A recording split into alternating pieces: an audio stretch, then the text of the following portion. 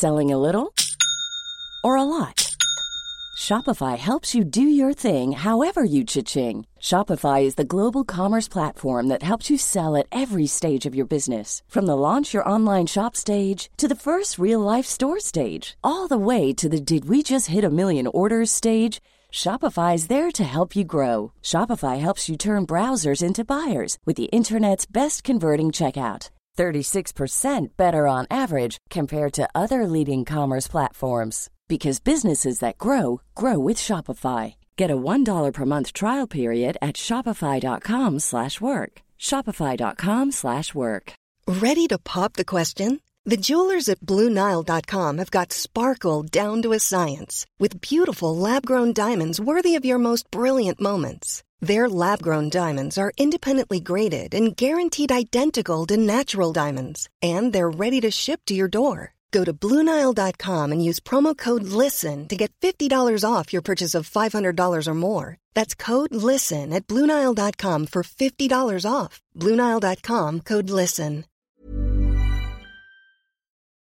Hello everybody, welcome to Dan Snow's History Hit. It's the 21st of October. That is, of course, Trafalgar Day. It's the anniversary of one of the greatest sea battles in history. A name imprinted on the naval history, not just of Britain, but the world.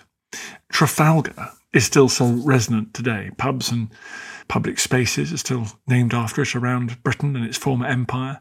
It was a battle of annihilation that became, like Hannibal's victory at Cannae, an obsession with subsequent naval strategists and thinkers and authors, not just British, but American and Japanese as well. I think for the public, it's the one naval battle that we keep in our memory. Quiberon Bay, sadly, Jutland, Gravelines, the Saints, even the Battle of the Nile are now, well, I think pretty much forgotten. But Trafalgar endures. Trafalgar endures not just because of its association with famous place names, but because I think it was such a crushing victory that has neatly come to symbolise the start of a period of British naval domination of the world's oceans. I would argue that period of domination began somewhat earlier, but in the public mind I think that Trafalgar is in many ways a starting point. And of course you've got the heroic death of one of the most famous Britons who has ever lived, Vice Admiral Lord Horatio Nelson, mortally wounded on the quarterdeck of HMS Victory, the quarterdeck which survives on a ship which survives to this day, as you may have heard mentioned on this podcast once or twice, then taken below and died a few hours later. So, let's talk about what happened that terrible day in 1805. This, everybody, I'm afraid, is another one of my storytelling podcasts where I do the talking. I'm very lucky to have clips from Andrew Bain, who's a brilliant curator at HMS Victory, a man who I interviewed a couple of years ago for the anniversary, so we're using a few of his clips and then I'll tell the rest of the story. I'm going to tell you what happened and I'll try and tell you why it mattered as well. All that is coming up. Before you listen to it, you've got to check out our big Trafalgar season on History Hit TV. We got hours and hours of documentaries on Napoleonic Wars and French Revolutionary Wars, but this year we've also got a programme on Nelson's Navy that I've just finished. I'm really, really proud of it. It's one of the best things I've done for History Hit. Our ambition goes up every time, and this is pretty cool. We fired cannons, we went on tall ships, went to wonderful Chatham dockyard, and hung out in some nice naval pubs. So that is launched, as well as another episode in our Rise of series. We had the Rise of Hannibal, Rise of Stalin, now we've got the rise of Napoleon as well. So check all that out on History Hit TV. I've got a code for you. Yeah, I've got a code. If you use the code Trafalgar, you get 50% off your first 3 months. So you're going to be watching History Hit until Christmas, paying half price. I mean, get involved, folks. So use the code Trafalgar. Head over to historyhit.tv. But in the meantime, here is me and Andrew Baines talking about that fateful battle.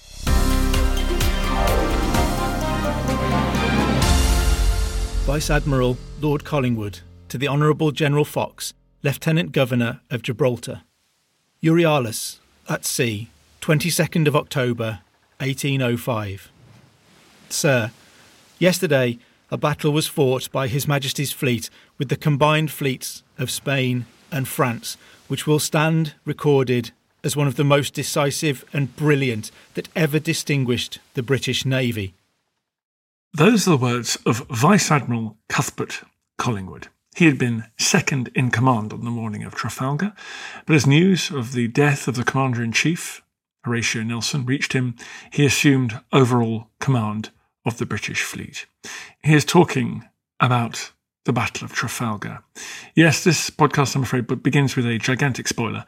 This tremendous battle, as Collingwood called it, was a decisive British victory. A victory the likes of which had never really been seen before, certainly in the age of Anglo-French competition, the long 18th century, the age of sail.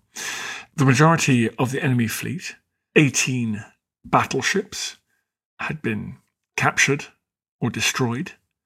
More enemy battleships would fall into British hands during mopping up operations, and some of the ships that escaped safely were almost beyond repair. Most of the enemy's admirals were now prisoners of the British, captured, or they were killed or mortally wounded. It was the most decisive of naval victories, and one that would have an important impact on the course of the Napoleonic Wars. But it's a victory, and as Collingwood refers to in that message, a victory that's become associated perhaps with one man, somewhat unfairly given the contribution of so many others. And that man was Vice Admiral Lord Horatio Nelson, a man who'd shot to fame through daring naval actions in the French Revolutionary and Napoleonic Wars. At the Battle of Cape St. Vincent on Valentine's Day, he'd captured not just one but two enemy ships, using one as a bridge to get to the other. He had wiped out Napoleon's fleet supporting him during his invasion of Egypt in the late 1790s. He had neutralised, destroyed the Danish fleet, a powerful fleet that could be turned by Napoleon for use against Britain. He'd wiped that out in the Battle of Copenhagen. He was the man that Britain looked to as it faced its most dangerous continental enemy in generations, Napoleon Bonaparte. He was vain, he was controversial, he was keenly aware of his own brand. He was in many ways a very modern celebrity, but he was also a superlative sailor, a remarkable leader of men, a great diplomat, as we'll see, a brilliant tactician. Trafalgar was the climax of quite an extraordinary campaign. You may have heard that Trafalgar saved Britain from invasion. It actually didn't do that, not in the short term anyway. Napoleon in 1805 had wanted to invade Britain, and with his Spanish allies, he believed that he could achieve, like so many continental would-be conquerors who look out across the Narrows at the Straits of Dover, you think, how hard can it be to get across there? This is ridiculous. Napoleon had looked out across there and thought that with his fleet, with that of his Spanish allies, he could achieve local superiority just long enough, sounds a bit like Hitler in 1940, just long enough to get his battle-hardened professionals across the Channel, march them into London and topple the regime of George III as he toppled so many European monarchs on his path to supreme power in Europe. And so Napoleon, with this lack of understanding about the nature of naval warfare, came up with a completely impractical plan, absolutely bonkers plan. It's so complicated I'm not even going to try and talk you through it. Just suffice to say, various squadrons left various ports around France and Spain. We're talking down in the Mediterranean, we're talking the Atlantic coast, all over the place. It was hoped that all of these squadrons could leave their ports, sail to the Caribbean, yes, join forces, and then double back to Europe, overwhelm the British force in the Channel, and ferry the invasion fleet across. He thought that if all those forces worked in unison, he'd have something like 50 battleships, an absolutely extraordinary number of battleships, with which he could overwhelm even Britannia's battleships. The plan, given that it never had any chance of working at all, went fairly well, actually. Nelson was given a slip by a French Admiral Villeneuve out of Toulon in southern France. He managed to slide through the Balearic Islands, past Ibiza and Minorca and all the rest of it, and did get to Caribbean, met up with various other units, came back, and then off Cape Finisterre in northern Spain, fought a strange kind of battle, a stalemated battle almost, on the 22nd of July 1805 against a British force under Admiral Calder. Now, that's a battle no one's ever heard of, but that battle saved Britain from invasion, because Villeneuve, after the sort of bloody nose he received, slightly indecisive battle, he decided to retreat to Spain, lick his wounds and wait for kind of reinforcements. This was not the battle of annihilation the Brits wanted, but it was a battle that stopped this big combined fleet arriving in the Channel. So, spare a thought always for Calder and the Battle of Finisterre. But Napoleon was absolutely furious. He wanted to know why his navy had not ended up in the Channel. And he was also getting bored. Central Europe was getting ever more dangerous for Napoleon. The Russian Empire and the Austrian Empire were moving towards an alliance funded by British gold to move against Napoleon. He couldn't be sitting with his army of invasion on the northwest coast of France while his enemies moved against him in Central Europe. So he packed up camp and headed towards the Austrians. The invasion scare was basically over, even though most people in Britain had no idea this was happening. As part of that new strategy, Napoleon got in touch with Admiral Villeneuve, now sitting down in Spain, and told him to head round to Italy to create a diversion, to keep the Austrians busy and guessing in Italy while Napoleon struck straight at Vienna.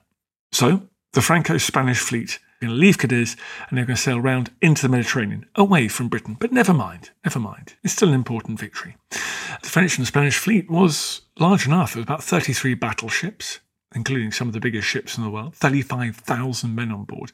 And they would eventually face a smaller British force, around 27 battleships, only 20,000 men, because as you'll hear, the Brits and the Allies had quite different approaches to fighting at sea. The French and Spanish had some decent ships. The Spanish ships in particular were very good.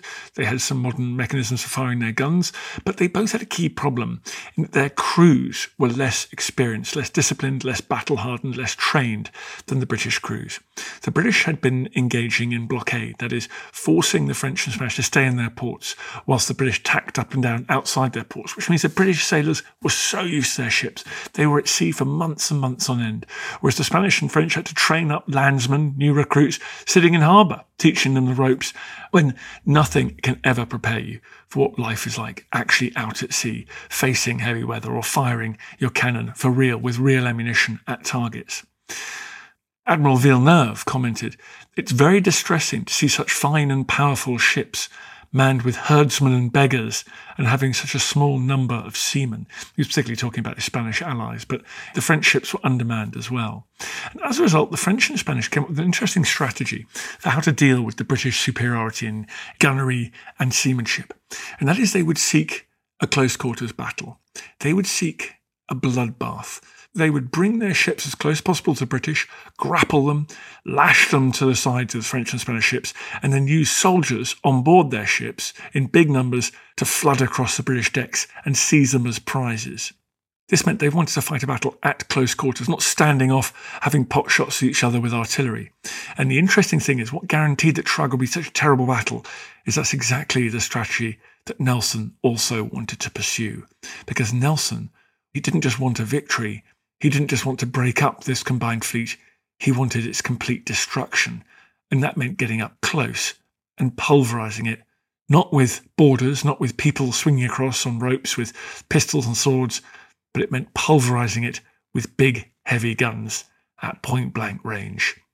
Before leaving London to take command of the British fleet blockading the combined fleet in Cadiz, Nelson had told government ministers it is an annihilation the country wants.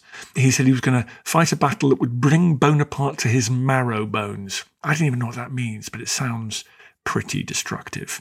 Just before he left on September the 12th, 1805, he went to see Lord Castlereagh, the Secretary of State at Downing Street. Fascinating, I love this moment. He met Sir Arthur Wellesley, the future Duke of Wellington, in the waiting room. They had a chat. No one knows what they said. But years later, Wellington would say he didn't think he ever had a more interesting conversation, that Nelson was really a very superior man. Now, that's a lot coming from Wellington, because let me tell you, it's a great expression about Wellington. He had a social disdain for his intellectual equals, and intellectual disdain for his social equals, right? And because he was therefore very posh and very clever, he basically hated everyone. So the fact he thought Nelson was amazing is fascinating. If I could have been a fly on the wall of any conversation in history, it may well have been that one. Anyway, after chatting with Wellesley, he went down to Portsmouth. He put to sea on the 15th of September 1805 on the mighty three-decker battleship HMS Victory. Let's hear now from Andrew Baines, curator of HMS Victory, talking about Nelson and that ship. Nelson's presence and association with Victory really begins towards the end of the 18th century. Victory is the flagship of an admiral called John Jarvis, a very famous battle, the Battle of Cape St. Vincent. Immediately after that battle, John Jarvis writes about Victory being badly decayed, and every time somebody steps off the ladder above his deck, the whole ship shakes and you can see the sea through the seams, and it really recommends that she should go for breaking up. So Nelson's association with Victory was almost a very, very brief one. HMS Victory was and is an extraordinary ship. Massive 32-pound guns on the lower deck firing a 32-pound cannonball, but new carronades on the upper deck, very light, very powerful guns, which is why you can mount them so high up in the ship's superstructure, from the Carron Company near Glasgow. These are the product of Britain's burgeoning industrial revolution. The Navy is one of the great customers of British industry, so it's driving, like the Americans with the microprocessors and the developments of the 20th century, the American Department of Defense, essential as a customer, as someone to inject money into this new system. The Navy was doing that in 19th century, 18th century Britain. British gunpowder was better. Saltpeter was coming mainly from India. It was the best supply in the world. They say it was about 20% more efficient than the French and Spanish powder. The guns were better, as well as the Carron factory. The Walker Iron Foundry was world leading, so British guns were less likely to burst. The Walker Iron Factory was not just making cannon for the Royal Navy, it was starting to make things like the first iron bridges for the rest of Britain. The cannon also had flintlock firing mechanisms on the cannon. You didn't have to wait for a slow match, like a fuse burning down. You could instantly fire. So the gap between aiming and firing was instantaneous. So even when the ship was rolling, you could actually shoot at the right time. Whereas too many French and Spanish guns, you set the fuse running, and by the time the cannon actually fired, the ship was pointing in a different direction. Let's hear from Andrew Baines again, talking about the three-deckers of Nelson's Navy. The three-decker at the time is the most complex object built by the human race up until that time. So it's industrially extremely complex. They're extremely expensive to build. They are the absolute pinnacle. There are not very many of them because they are so expensive. They have a firepower unlike anything else afloat. So they give you the opportunity to totally dominate.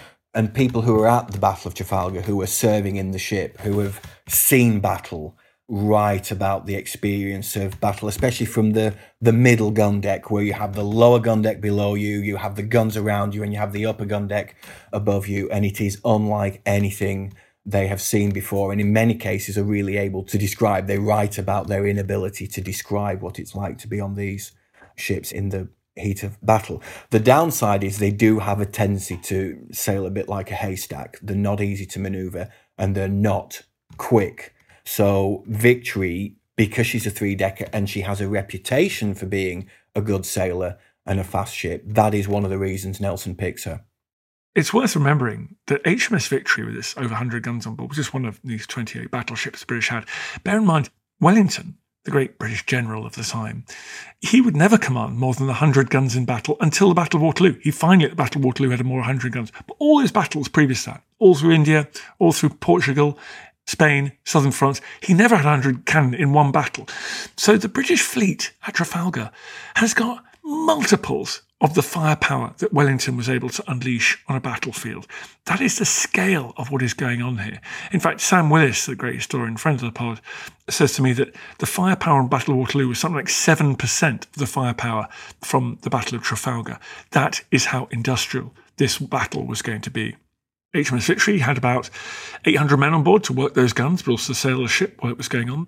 They lived in extraordinary conditions on board, 14 inches of space to hang a hammock, 4 hours on, 4 hours off, round the clock, on blockade, on passages, sailing down to meet the fleet off Cadiz, carrying out the extraordinarily complicated task of sailing one of these great ships, but also transforming it in short order into a floating artillery platform, and then drilling the guns, perhaps every afternoon in the build-up to battle, to make sure that those guns could be fired, reloaded, run out, and fired again as quickly as possible.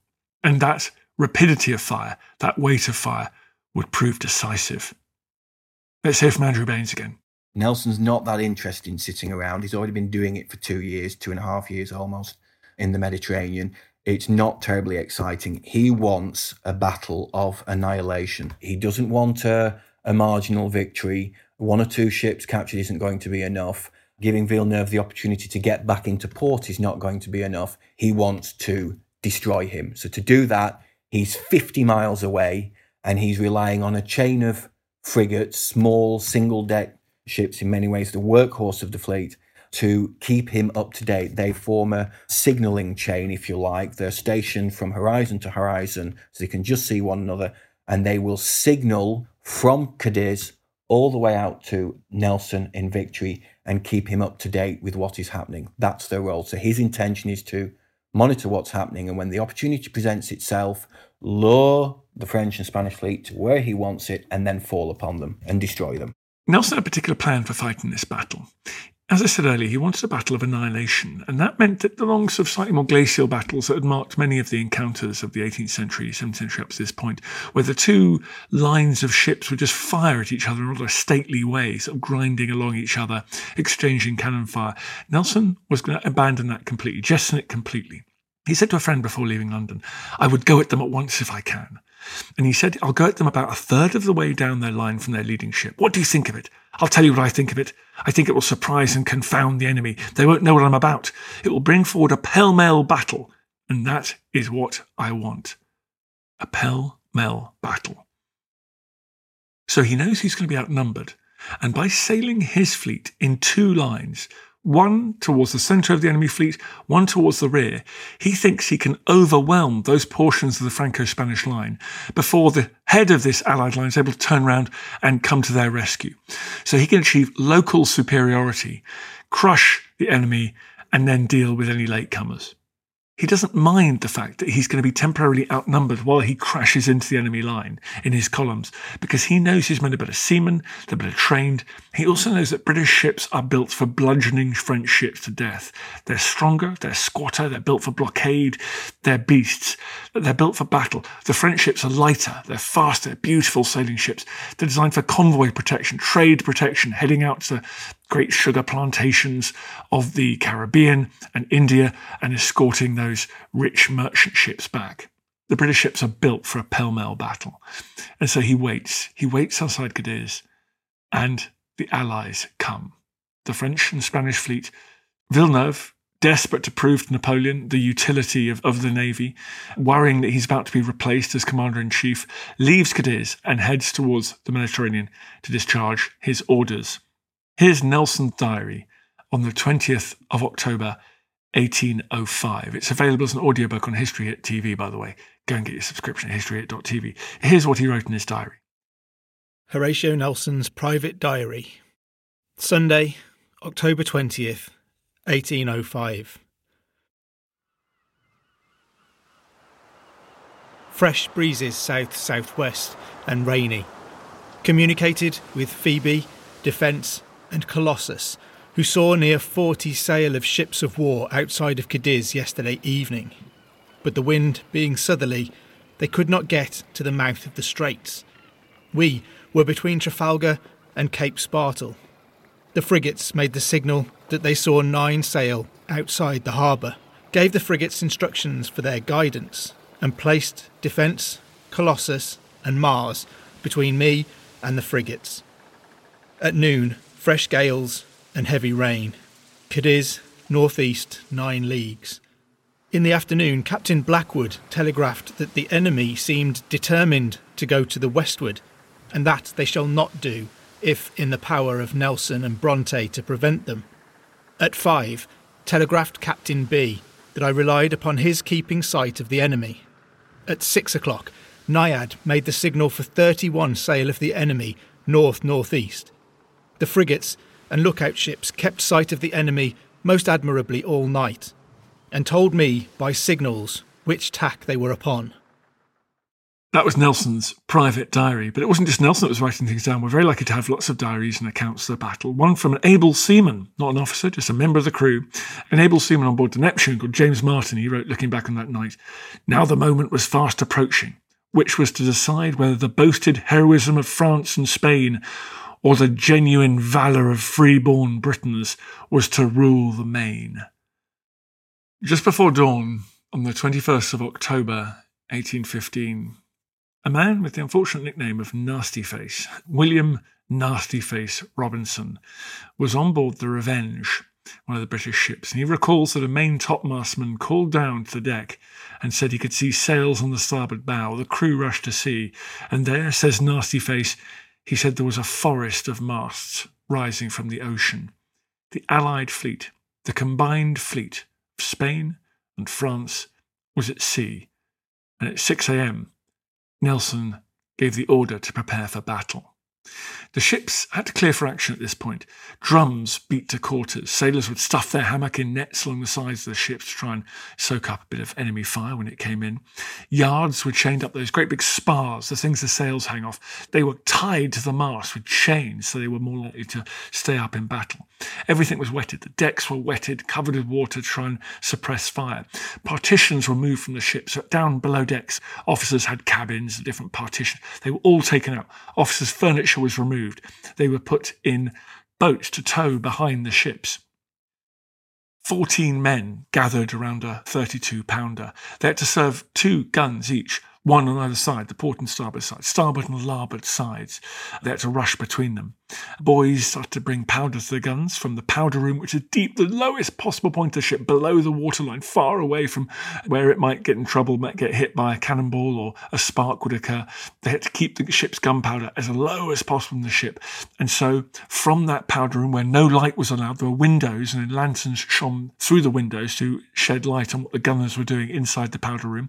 Those gunners prepared cartridges, they scooped out powder, they measured the powder, then they gave it to so-called powder monkeys, these young boys, some as young as 10 years old, who would run and deliver it to the cannon. So there was never too much powder on deck at any time, so there could never be a negligent explosion on the gun deck that could prove disastrous. Carpenters and their mates prepared plugs and tools to make sure that cannonballs coming through the sides of the ship wouldn't let too much water in. Deep down below, quite near the powder room, surgeons sharpened their saws and prepared for the flood of casualties that everyone knew was to come. Some of the more agile sailors, the more experienced sailors, took their position not by the guns but up in the rigging with spare rope and tools to make sure that as rigging was cut, sliced by flying cannonballs and projectiles, they would be able to make running repairs. I presume the men were terrified of what was to come. Some would have been in battle before, but there was certainly excitement as well. We know that there was excitement from the accounts written at the time. Some had scrawled death or victory on a cannon, and there was also the prospect of prize money. The British sailors weren't just motivated, you might be surprised to learn, for a great love of their parliamentary system, of their green and pleasant land. They were also motivated by cash. If you captured enemy ships, you got paid. Glory and money, a powerful combination. Aboard the ships were people like John Franklin, the future Arctic explorer. He was a midshipman on the Bellerophon. There are many others. There's a particularly moving note that I always think about when it comes to Trafalgar Day. Captain Duff of the Mars. His son Norwich was on board, and 3 other young men who were his friends. They were sent down, but he sent them down below. It's very common to take your son to sea at the time, give him a leg up on the naval ladder. But he sent him down below where it's a bit safer. And he wrote a note to his wife. My dearest Sophia, I've just time to tell you we're going to action with the combined fleet. I hope and trust in God that we shall all behave as becomes us, and that I may yet have the happiness of taking my beloved wife and children in my arms. Norwich is quite well and happy. I have, however, ordered him off the quarterdeck. Yours ever and most truly, George Duff. That letter would eventually reach his wife, accompanying a letter from their son, Norwich, who reported that the following day after the battle, he'd watched as his father was buried at sea, a casualty of Trafalgar. Once the ships were cleared for action, the British made for the enemy. Unusually, they attacked under full sail. Great mountains of canvas, something like an acre of sail, to catch the very light winds of that morning.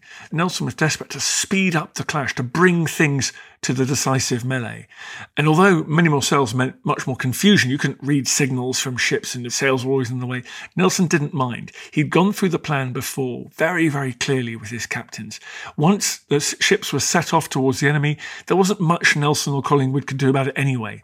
Much better to get there fast, engage the enemy, and fight it out in the way that Nelson wanted this battle to be fought. The plan was simply to break their line, break it into 3 different parts, and then defeat them in detail. Ignore the front of the enemy fleet, attack the centre and rear, and achieve that local superiority. Encircle the centre and rear before the front ships could come back and rescue them. If anything was unclear, Nelson said, no captain can do very wrong if he places his ship alongside that of the enemy. Let's hear from Andrew Baines again.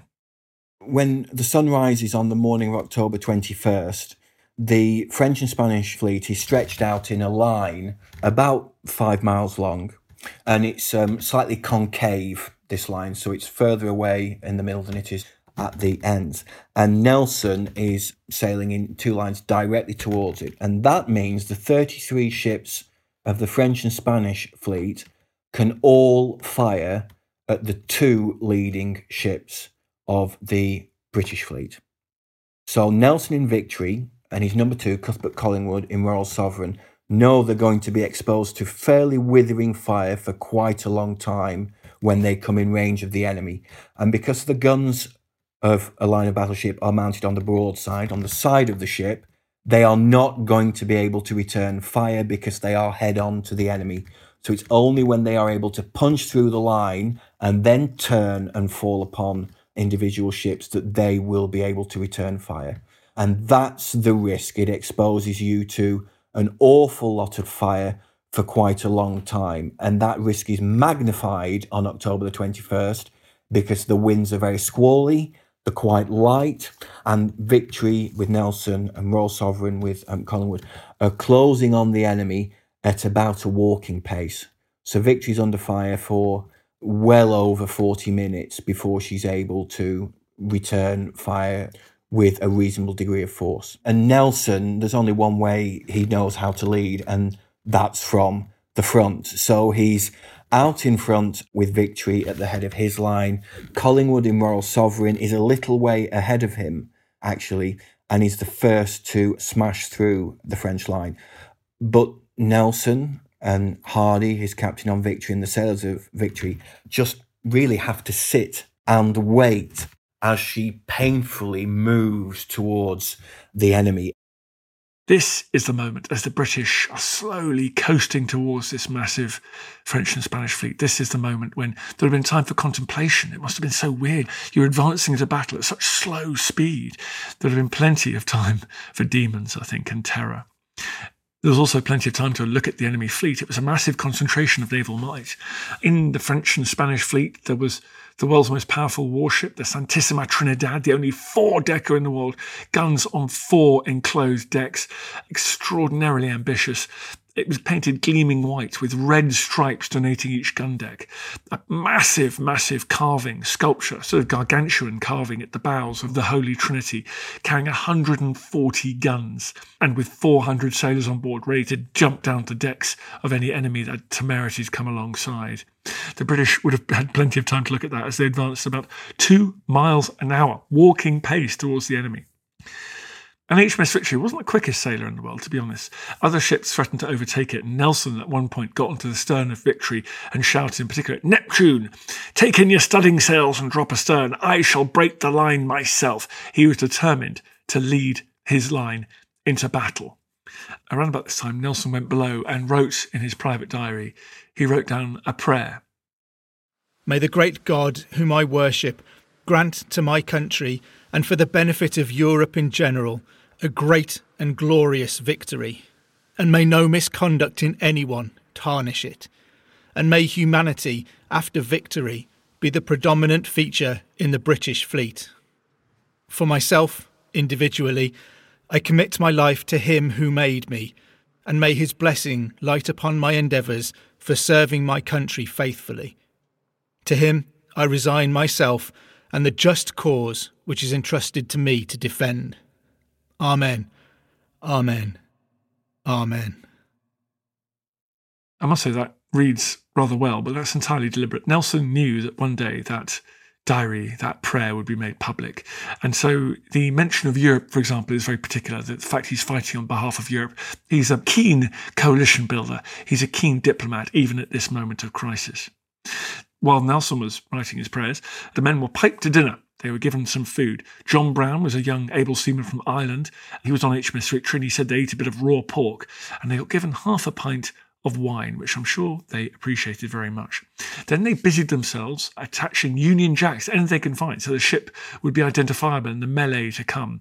It was likely that flags would be shot away, mast rigging brought down, so anything that could support a little Union Jack to tell a friendly ship not to give it a broadside would be very important. At about 11:45 in the morning, Nelson made his famous flag signal. England expects that every man will do his duty. In fact, he'd ordered his flag officer to say England confides that every man will do his duty. But he said, "Be quick, because I'm in a hurry." And so his flag officer said, "Well, if you'll let me substitute expects for confides, it can be very quick." So Nelson said, "That'll do, make it directly." There were 3 cheers from every ship, a roar that would have reached the enemy. And then he flew a signal that's less famous but even more important, the last signal that he left flying, which is simply engage the enemy more closely. That was basically Nelson's last instruction to his fleet during the Battle of Trafalgar. The French, for their part, paraded their imperial eagles and shouted Vive l'Empereur. The Spanish cheered themselves hoarse for their king as well. And then it was a matter of waiting for the ranges to close. There was not enough wind. There just wasn't enough wind. Nelson's plan was extremely risky. If the absolute worst had happened, and often did happen in these waters, that the wind had changed direction, Nelson's front few ships, like Collingwood's Royal Sovereign or his Victory, both leading their respective columns towards the enemy, they would have become completely isolated. They'd have been dismasted hulks, blasted by the entire enemy fleet. It is a very, very risky plan, but the wind just about held up. But Lieutenant Humphrey Senhouse on HMS Conqueror put it better than I can. An enemy of equal spirit and equal ability in seamanship and the practice of gunnery would have annihilated our ships one after the other in detail, carried slowly on as they were in this instance, only by heavy swell and light airs. And he gets to the heart of it. This plan that Nelson's come up with is predicated on the idea that the British ships can survive what the French and Spanish throw at them because the French and Spanish gunnery will be too poor to destroy them in the approach. Would Nelson be right? Let's see. The French and Spanish line opened fire around about noon. They had several ranging shots, and then one ship put a cannonball right through Victory's main topgallant sail. Everyone says there was a pause. And then, after about 30 seconds, 5 or 6 French and Spanish ships opened up with full broadsides, a massive discharge of all the cannon down the side of their ships, perhaps a ton and a half of cannonballs blasting out towards the British ships. Now remember, ships in this period, you fire broadsides. Your cannon are all arrayed along the side of your ships, so you fire at 90 degrees to the direction you travel. So Nelson, leading in HMS Victory, Collingwood in Royal Sovereign, leading their 2 columns, they can't really fire forward at the enemy ships. They're pretty much helpless. But when they get amongst the ships, it'll be a different story. The French and Spanish, therefore, had to do everything they could to prevent the British from getting closer, to dismast them, disable them, leave them floating hulks. And they fired chain shot, they fired bar shot, they fired cannonballs joined by a bar in between that boomerang through the air and slice through ropes and sails and halyards and things, disabling the British and stopping them dead. But there were big Atlantic rollers, big waves, and that made the aiming hard. Then smoke blinded them. It was very light winds. Suddenly smoke from all these cannons blinded them. So their accuracy was poor, and HMS Victory came ever closer to the Allied line. But for about 40 minutes, Victory was under fire. A grim 40 minutes. From ships like Santissima Trinidad, the massive battleship, Redoutable, and the French Neptune. Annoyingly, the Spanish, French, and Brits all have a Neptune present at the Battle of Trafalgar, but I won't confuse things. We know from the other ships how grim this period was. On board the Tonnant, a British ship, a band were playing a particular hit that everyone loved at the time. The Gallic fleet approaches nigh, boys. Popular song from the time. When from about 100 yards from the Allied fleet, as the band reached a crescendo, a 40-pound cannonball killed 2 of the bandsmen. So the British ships are taking casualties, they're taking damage from the combined fleet. Victory takes a particular battering. A number of her crew are killed and wounded. Her wheel is shot away. She had to be steered by Attila below decks, all before she's able to respond to the French and Spanish fire. The first person killed is possibly a cannonball which strikes Nelson's secretary, John Scott, to cut him in 2. His blood is still on Nelson's uniform, which you can go and see in Portsmouth. His body was unceremoniously dumped overboard. Hardy's Clark took over, so taking instructions from the Admiral and his captain, Captain Hardy's Clark, who was in command of HMS Victory. Nelson's in command of the whole fleet. He too was almost immediately killed. Another cannonball cut down 8 Marines, 8 Royal Marines who were waiting on the poop deck. Again, other ships experienced a similar thing as they got closer. The Revenge was under fire for some time before she could reply. Down in the darkened lower deck, remember Nasty Face Robinson? He writes that many of our men thought it was hard, the firing should be all on one side, and became impatient to return the compliment. But his captain, who was Captain Morsum, a steady North Yorkshireman, made his wishes very clear. He said, "We shall want all our shot when we get close in," i.e. don't waste your cannonballs. "Never mind their fire. When I fire a carronade from the quarterdeck, that'll be a signal for you to begin, and I know you'll do your duty as Englishmen." Back on HMS Victory, one cannonball passed between Nelson and Captain Hardy actually tore the buckles off Hardy's shoe. They both look at each other, they can't believe they're uninjured, and Nelson observed, "This is too warm work to last long." By the time HMS Victory reached the French and Spanish line, there were 50 casualties, maybe 20 dead, 30 wounded. And now, as they get closer, this is where Nelson's aim becomes very clear. He wants to decapitate the Allied line. He wants to go for the French flagship Beausejour and destroy it. And actually, Victory's been heading for the wrong ship. It's been heading for the massive Spanish four-decker Santissima Trinidad. And only when the French and Spanish break out their colours, their French and Spanish flags, does Victory realise their mistake, and Nelson does a handbrake turn. He heads straight for Beausejour. The French ships don't want to let the British break their line. They want to precipitate a battle where you sail alongside each other, broadside to broadside. They do not want the British ships breaking through their line. And so they pack themselves so tightly together that the bowsprit of one is actually grazing Beausejour's stern, the back of the Beausejour. He does not want to let Victory through the gap, but a small gap does open up, as happens at sea, between the Beausejour and the Redoutable, a ship astern. Hardy asks to go for the gap, and Nelson says, "Whichever you like." He says to Hardy, "Take your choice." And Nelson sealed his own fate with that order. Victory has been double or even triple shotted, its cannon waiting silently for that first gigantic broadside. Over 50 guns on one broadside, cannonballs, but also case shot, great cases full of musket balls that will turn the guns into giant shotguns, projectiles flying out in all directions when they get close enough to be fired. And as Victory breaks through that French and Spanish lines, it has survived the firestorm, it gets into the French and Spanish lines, and it has its turn to fire its broadside into the stern, into the back of Beausejour. Beausejour is now the hunted. And with one order, about 1.5 tons of metal, of iron, crashes out from HMS Victory's broadside at almost touching range, 15 or so metres. These projectiles scream out of the side of HMS Victory, travelling the length of Beausejour, smashing cannons, killing crew, turning the gun decks into a slaughterhouse, body parts, blood all over the deck. It's a scene of absolute carnage. Andrew Baines takes up the story. The problem we have on Victory is that the next ship astern of Beausejour is Redoutable, and she is commanded by Captain Luca. And Luca has very, very thoroughly drilled his men in close quarters fighting and boarding. And Victory and Redoutable become locked together, their masts and rigging tangle together, and these two ships fall out of the line. And Victory is now really in a very, very precarious position up against this very, very, very competent opponent. Right, let's take a break. More coming up on the Battle of Trafalgar after this.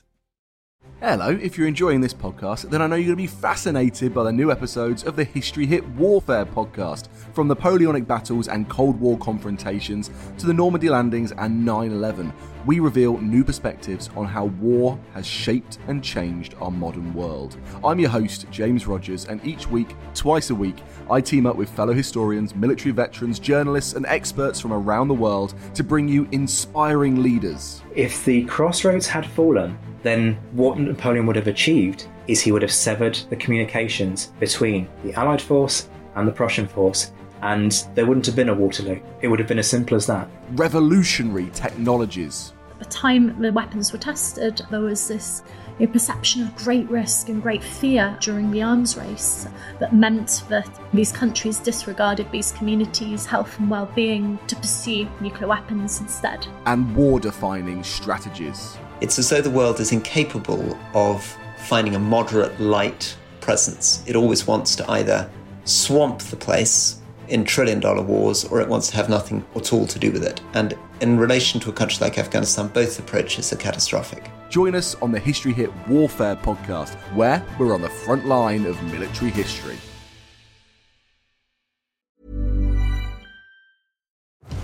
Have you ever wondered if the Hanging Gardens of Babylon were actually real? Or what made Alexander so great? Join me, Tristan Hughes, twice a week, every week on the Ancients from History Hit, where I'm joined by leading academics, best-selling authors, and world-class archaeologists to shine a light on some of ancient history's most fascinating questions, like who built Stonehenge and why? What are the Dead Sea Scrolls and why are they so valuable?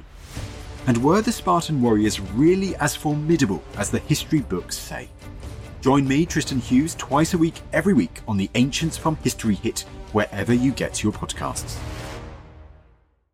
One size fits all seemed like a good idea for clothes. Nice dress. It's a t-shirt. Until you tried it on. Same goes for your healthcare. That's why United Healthcare offers a variety of flexible, budget-friendly coverage for medical, vision, dental, and more. So whether you're between jobs, coming off a parent's plan, or even missed open enrollment, you can find the plan that fits you best. Find out more about United Healthcare coverage at uh1.com. That's uh1.com. Hey, I'm Ryan Reynolds. At Mint Mobile, we like to do the opposite of what Big Wireless does. They charge you a lot, we charge you a little. So naturally, when they announced they'd be raising their prices due to inflation, we decided to deflate our prices due to not hating you.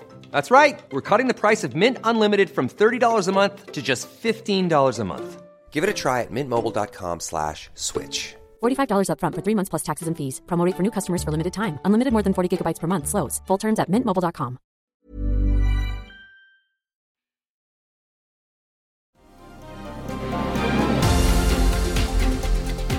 So Nelson has his melee, but at the moment, Victory is by himself. The ships behind him are yet to catch up.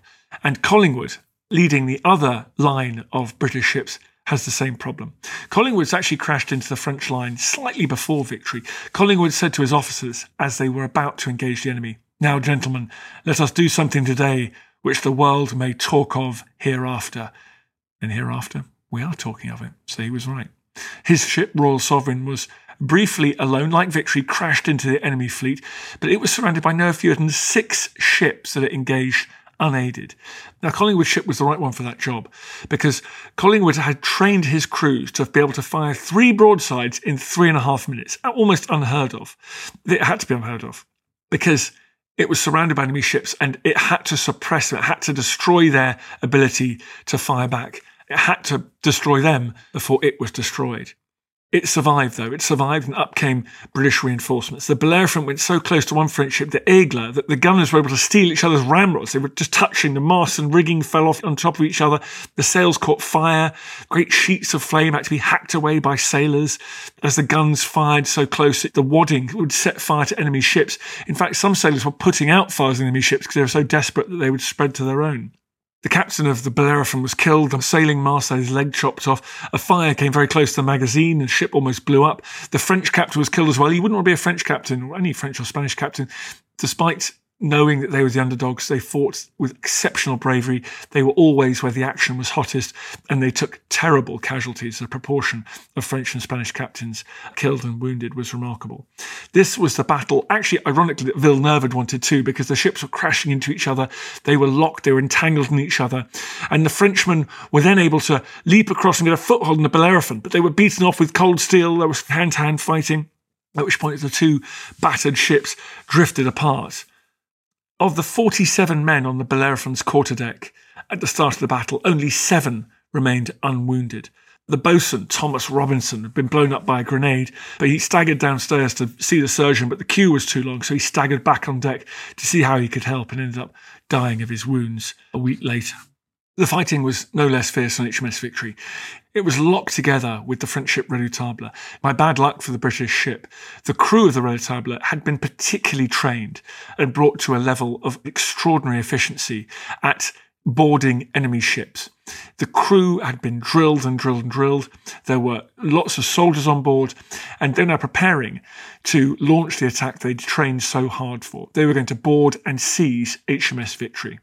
Captain Lucas of the Redoutable wrote after the battle, "A violent small-arms exchange ensued. Our fire became so superior that within 15 minutes we had silenced that of Victory. Her castles were covered with dead and wounded," meaning the slightly raised bits at the fore and aft of HMS Victory. "The castles were covered with dead and wounded.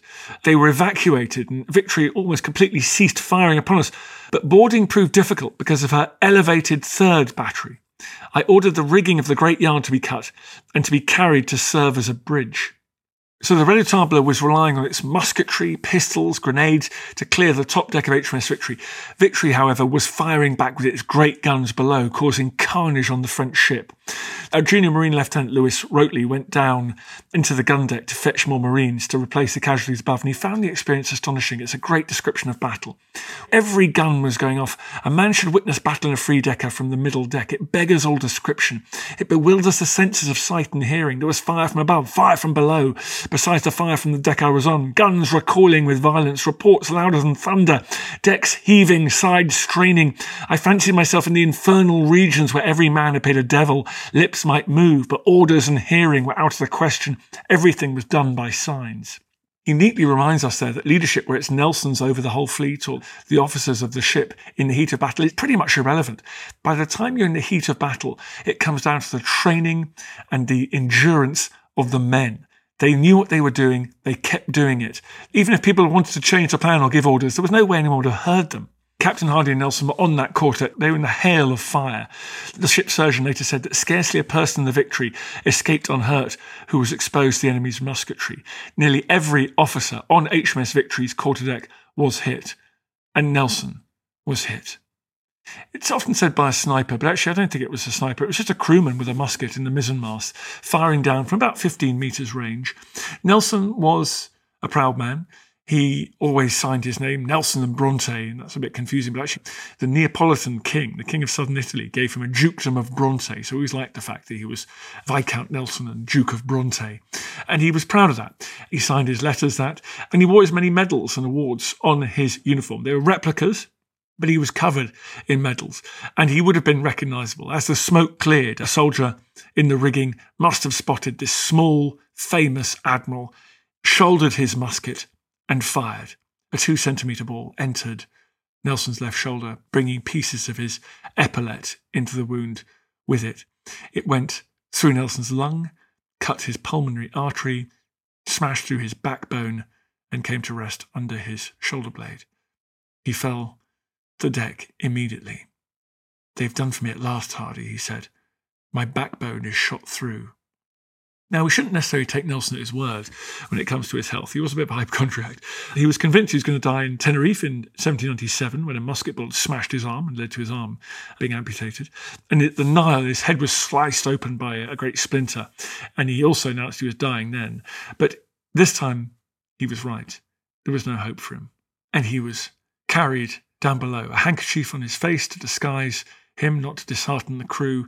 He was carried deep below to the orlop deck, where the surgeon could attend to him. Meanwhile, let's see how the battle's going from Andrew Baines.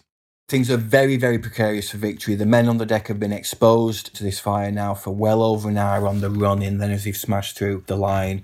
And as well as having trained his men to be sharpshooters aloft, Luca of the Redoutable has trained them and has them supplied with grenades. And these are iron spheres 2 or 3 inches across that have a fuse and a detonating charge. And these grenades have been raining down onto Victory's decks to such an extent that within a few minutes of Nelson being carried below, Victory's upper decks are almost clear, and she has to stop firing, and men from the gun decks come up on deck to try and push back boarders that it looks like are going to be coming over from Redoutable. However, Redoutable's men are so well trained that they continue with the grenades, and the men that have come up from below are driven back below on Victory. And it looks like we're about to be boarded. And indeed, the first of the French boarders are beginning to clamber up onto Victory's forecastle when the ship astern of her in the line, the Fighting Temeraire, goes around and comes alongside on the disengaged side of Redoutable, firing a carronade, one of the heaviest guns that the British fleet has, into the exposed French crew on the decks of Redoutable, on the bow of Redoutable, and then backing that up with a broadside. And less than an hour later, Captain Luca has to surrender. And out of a crew of almost 650 men on that French ship, only 100 of them are left fit. He's got 550 men who are killed and wounded. So that gives you an indication of the horrendous punishment they've taken at the hands of Temeraire and also of Victory's broadside guns. It's hard to overstate the drama at this moment. Admiral Nelson has been wounded, carried off the quarterdeck. Victory, the fire from the top deck's basically been suppressed by the fantastic French small arms fire and grenading. And some of the Redoutable's crew are now boarding Victory. They climb onto Victory's anchor. The rest cheered. They prepared to board. At that exact moment, though, the Fighting Temeraire came crashing out of the smoke and straight into the Redoutable's bow. The impact would have knocked many people off their feet, but what followed was far worse. Temeraire had 7 32-pound carronades on the larboard side and left-hand side her upper deck, and her upper deck looked down on Redoutable's decks. She fired one of the most significant and terrible broadsides in the history of naval warfare.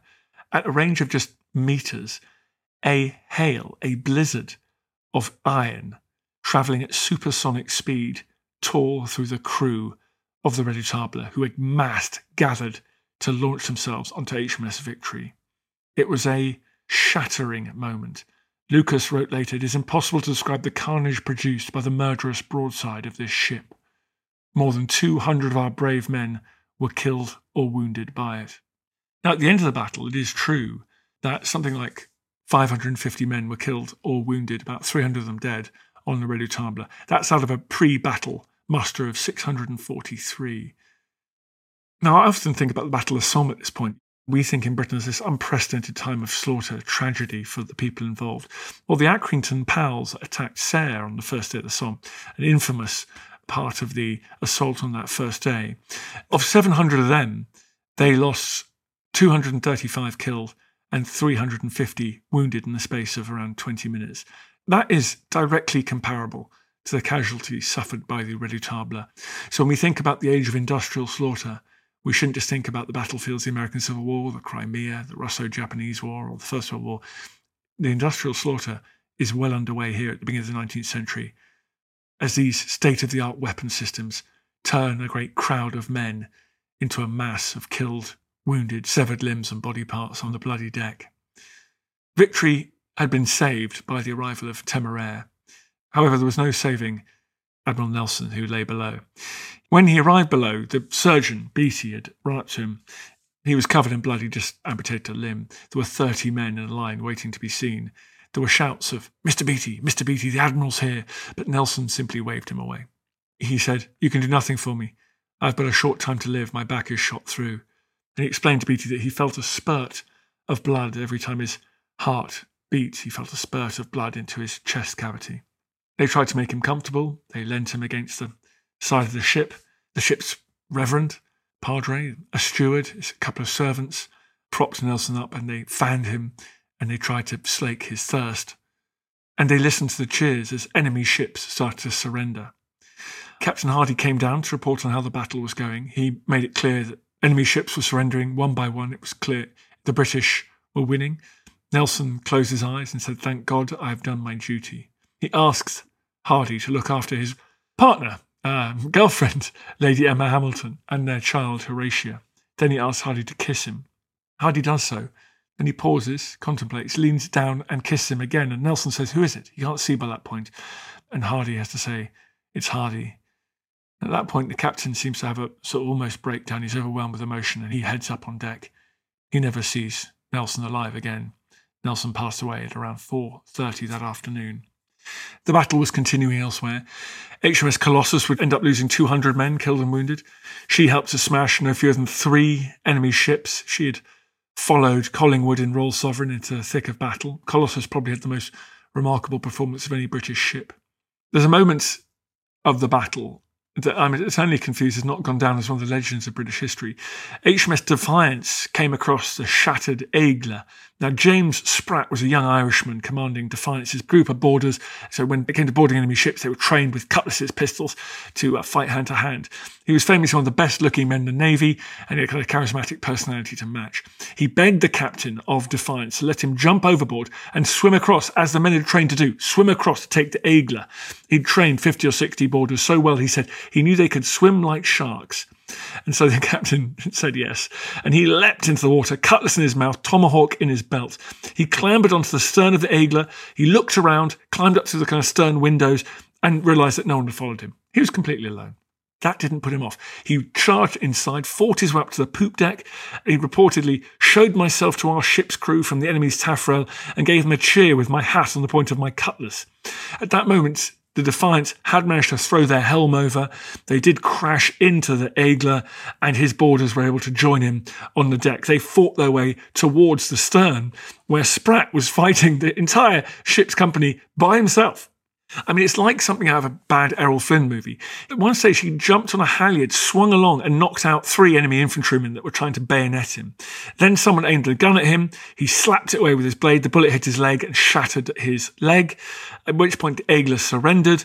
Half its crew were casualties, and Spratt swung across back onto his own ship on a rope. His leg actually survived. They didn't amputate his leg. His leg survived. It was covered in maggots a week later. He almost died. But he kept his leg, even though it was 3 inches longer. It made for one hell of a story. And so always remember James Spratt, folks.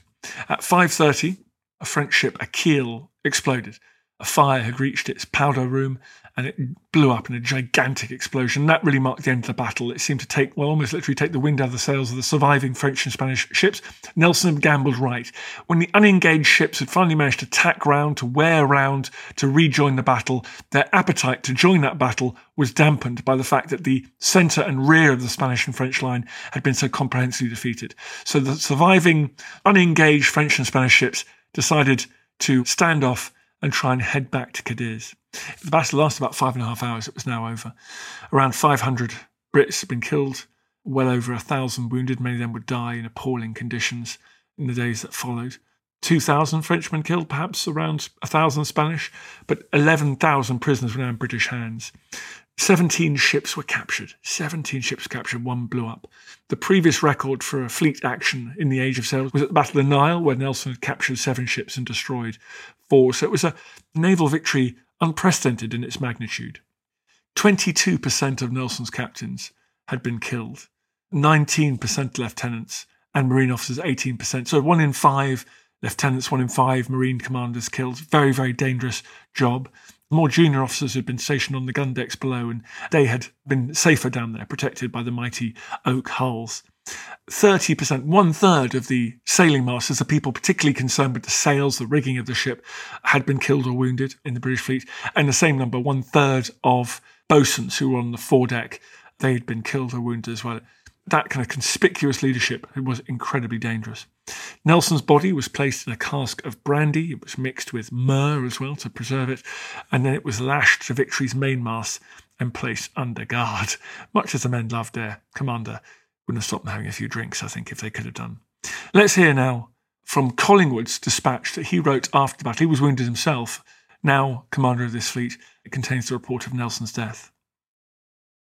Our loss has been great in men, but what is irreparable and the cause of universal lamentation is the death of the noble Commander-in-Chief who died in the arms of victory.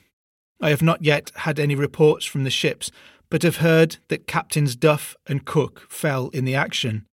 I have to congratulate you upon the great event and have the honour to be, etc.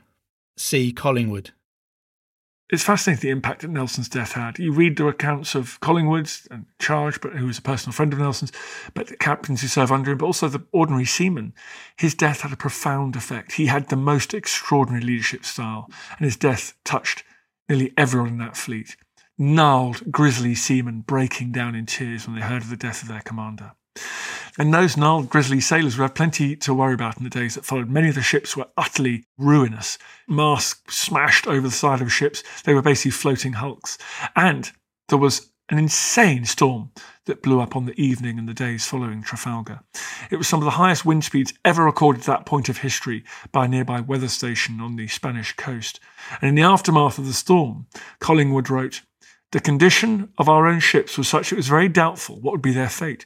I can only say that in my life I never saw such efforts as were made to save the enemy prize ships, and I'd rather fight another battle than pass through such a week that followed it." It was said a further 2,000 men, mostly French and Spanish, were drowned during the storm, and veterans said that surviving the storm was tougher than the battle. 3 more Allied ships were lost in that storm, never returned to harbour. By early November, the combined fleet had been practically destroyed. The loss in the battle, loss in the storm, and mopping up Operation November cost the French 4 more ships at Cape Ortegal. No subsequent British ships were lost, as none had been lost at Trafalgar. Did Trafalgar matter? It would take 10 years to finally and conclusively defeat Napoleon. But the sea matters. The sea was essential. Even more so in the era before railways and road transport. The sea was the way that you communicate. The sea was the way that you carried heavy goods. You supplied armies. You sent treasure to bribe allies or encourage allies. The economies of the European coast, the Rhine and Danube economies, were dependent on that sea trade. And the Royal Navy could now shut off Europe, shut off Napoleon's conquests from global trade. Millions of consumers were unable now to be accessed by French and Spanish merchant fleets. Millions of tons of raw materials could not arrive in French and Spanish ports. Napoleon, like the Kaiser after him and Hitler, was slowly strangled to death. It might take 10 years, but Britannia's grip on the oceans was decisive. Britain could supply an army in the peninsula when Spain eventually changed sides. British troops could keep Portugal safe and supply a Spanish government that was taking on Napoleon's men in what Napoleon would come to call the Spanish Ulcer, a terrible campaign that helped to break Napoleon's armies. All that was made possible by British command of the seas as troops, reinforcements, supplies, food flooded into Iberia. Help was given to the Russians when Napoleon invaded in 1812 via the Baltic. Napoleon was isolated, cut off, and laid siege to in Europe. It might take 10 years, but Trafalgar and the battles that preceded it were decisive. Napoleon did try and build up a fleet, but it was always half-hearted. He built a fleet in the Low Countries, but his professional elite, the naval elite, was dead. They were imprisoned. The best sailors were languishing in British prison hulks. The morale was trashed. Who was going to lead an untested fleet of untested ships down the Scheldt out of Antwerp to take on the British fleet in the Channel? It would take a brave man to lead that forlorn hope out to sea. Never again would the French seriously seek to wrest control of the seas from the British. And also Trafalgar served that other important purpose, which is provide inspiration. Naval officers, particularly but not exclusively British, saw Trafalgar as squarely within a tradition of British excellence at sea, of an unflinching determination to take the fight to the enemy, of conspicuous bravery, of the subordination of your ship and your own life to the wider strategic goal. Nelson and Trafalgar would be an example to generations of British seafarers that came subsequently, that turned the British Navy into the most dominant maritime force the world has ever seen. It would see the British Navy win victories in the Mediterranean against the Turks in high latitudes. It would see the Navy penetrate deep into the rivers of China and have a huge impact on the shape of the modern world, eventually culminating in the great clashes of the 20th century. King George III wrote a tribute to Nelson that rightly, I think, emphasised the example of his service and leadership over the long term. And anyone with a passing familiarity of the Royal Navy today knows that the animating principle of Trafalgar and Nelson's life live on. Here's what George III had to say. I receive with particular satisfaction the congratulations of my loyal city of London on the late, glorious and decisive victory obtained under the blessing of God by my fleet, commanded by the late Lord Viscount Nelson, over the combined force of France and Spain. The skill and intrepidity of my officers and seamen were never more conspicuous than on this important occasion.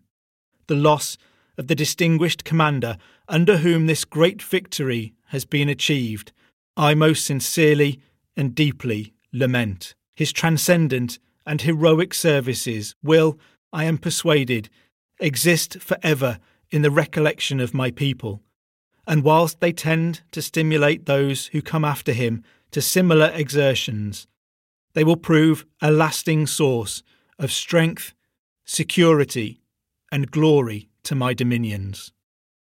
Well, thank you everybody for listening to that episode on Trafalgar. It was a bit of a monster, I'm afraid. Once I start talking about Trafalgar, I find it very, very difficult to stop. So thank you for bearing with me. There are more podcasts coming, obviously, over the next few days. I'll be doing another one of these explainer ones on the gunpowder plot, I think, Guy Fawkes in November. Until then, Thanks for listening, and make sure you go to historyhit.tv, use the code Trafalgar for your special offer to watch our documentaries on the battle and Nelson's Navy. I feel the hand of history upon our shoulders. All this tradition of ours, our school history, our songs, this part of the history of our country, all were gone and finished. Thanks, folks. You've reached the end of another episode. Hope you're still awake. Appreciate your loyalty, sticking through to the end. If you fancied doing us a favour here at History Hit, I would be incredibly grateful if you would go and wherever you get these pods, give it a little rating, 5 stars or its equivalent. A review would be great. Please head over there and do that. It really does make a huge difference. It's one of the funny things the algorithm loves to take into account. So please head over there and do that. Really, really appreciate it. Hi, I'm Daniel, founder of Pretty Litter. Did you know cats tend to hide symptoms of sickness and pain? I learned this the hard way after losing my cat, Gingy. So I created Pretty Litter, a health monitoring litter that helps detect early signs of illness by changing colors, saving you money and potentially your cat's life. Pretty Litter is veterinarian developed, and it's the easiest way to keep tabs on your fur baby's health right at home. Go to prettylitter.com and use code ACAST for 20% off your first order and a free cat toy. Terms and conditions apply. See site for details. When you make decisions for your company, you look for the no-brainers. And if you have a lot of mailing to do, Stamps.com is the ultimate no-brainer. It streamlines your processes to make your business more efficient, which makes you less busy. Mail checks, invoices, legal documents, and everything you need to keep your business running with Stamps.com. Seamlessly connect with every major marketplace and shopping cart. Schedule package pickups and see your cheapest and fastest shipping options from different carriers, with rates up to 89% off USPS and UPS rates. And with the Stamps.com mobile app, you can take care of mailing and shipping wherever you are. Make the same no-brainer decision as over 1 million other businesses with Stamps.com. Sign up with code PROGRAM for a 4-week trial, plus free postage and a free digital scale. No long-term commitments or contracts. That's Stamps.com. Code PROGRAM. Thank you for listening to this episode of Dan Snow's History Hit. Please follow this show wherever you get your podcasts. It really helps us, and you'll be doing us a big favour. Don't forget, you can also listen to all of these podcasts ad-free and watch hundreds of TV documentaries when you subscribe at historyhit.com/subscribe. As a special gift, you can also get your first 3 months for just £1 a month when you use code Dan Snow at checkout.